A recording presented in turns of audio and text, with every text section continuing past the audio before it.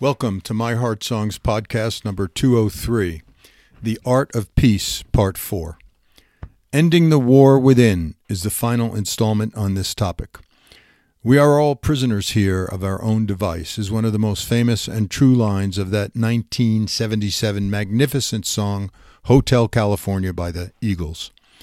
Can I really embody the notions of surrender, centering, blending, and then transforming in relationships to others, as well as larger causes, if I can't even manage it with myself? The many faces of me, including the inner critic and those somewhat addicting thought freight trains of sex and money, endlessly rattling around, stealing both energy and inner peace. I wish I were totally free of all that, but I'm not. Taking care of every aspect of who I am is part of my mission. I've learned to not listen to those voices that label the science of selfishness as wrong. In order to be there for others, I must first be mindful of my own physical, emotional, mental, and spiritual well-being. Love is always the answer, no matter the question.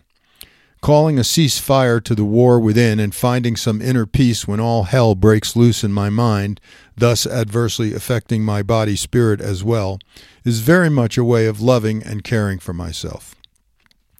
There is a wonderful German concept, Zerrissenheit, which roughly translates as a torn-to-pieces-hood, the state of being divided, fractured, pulled in a dozen directions. We are all, to some degree, simultaneously falling apart and coming together. Each of us experiences tension and conflict among various elements in our lives. The war within can pull body, mind, and heart in different directions, both draining our energy and creating an endless battle of hide and seek within us. In order to function, we begin to walling off parts of who we really are. The more estranged we become from our true nature, the more opportunities there are for fear and depression to dominate our inner landscape. When we are mired in Zerrissenheit, the desire to experience peace can lead us beyond the fear of facing our dark side. Once we understand that by grappling with our internal chaos, we are actually reclaiming the wholeness that is our birthright, then the inner struggles begin to ebb and healing occurs. We come to accept the reality and indeed the necessity of chaos, darkness, and suffering. What a joy it is to discover the possibility of no longer feeling divided and homeless in the realm of my own being. We can be released, if only temporarily, from such pain. I get to acknowledge that my brokenness is actually what allows me to become whole. Way back in podcast 11, I talked about thought stream shift, worth reviewing here as one of 4 elements designed to stop the war within. Step 1 is to regularly observe my thought stream. Does it tend to be negative, judgmental, fear-based, or self-blaming? And I approach this with curiosity in terms of what might actually be true. I'm a big fan of, at any given moment, choose a conversation that empowers. To do this, I use the 4 components of thought stream shift. Gently observe and inquire about what I'm telling myself all day long. Remember to not believe everything I think. Temporarily suspend judging mind, then use Agatha to change the dominant tune.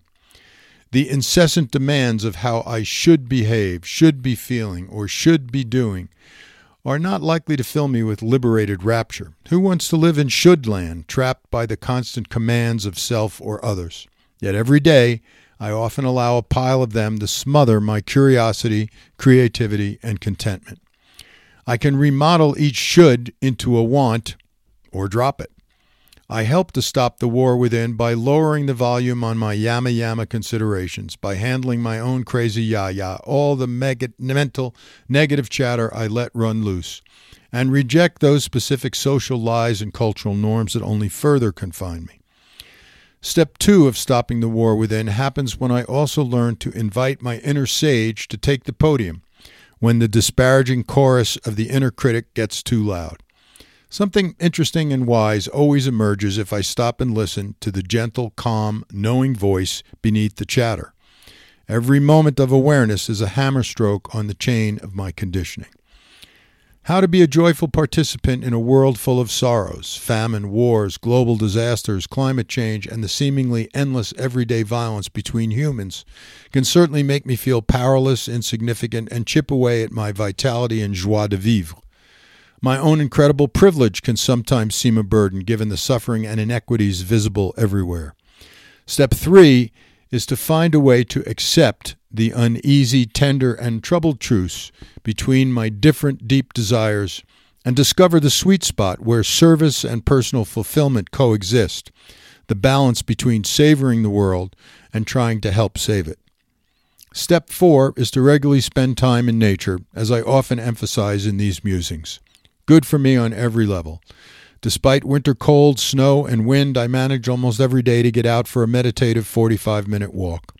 My primary goal there is to keep the physical container in decent shape, but I also notice that the inner critic tends to take a nap, thought streams calm down, patience, openness, and appreciation of just right now give my competing desires a break.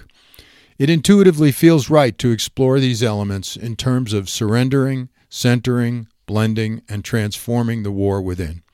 Thought streams shift, allow my inner sage some time on the podium, acknowledge and turn down the volume on my competing desires, and get outside to let it all percolate. It certainly must seem at times that I am stuck in the cathexis of personal growth. I acknowledge the obdurate truth of that, and I still believe that whatever negative consequences have arisen from that focus, ultimately, I keep discovering tools of liberation that I sincerely hope are of benefit to others as well. Thanks as always for listening, and remember, friends and family can easily sign up at myheartsongs.org.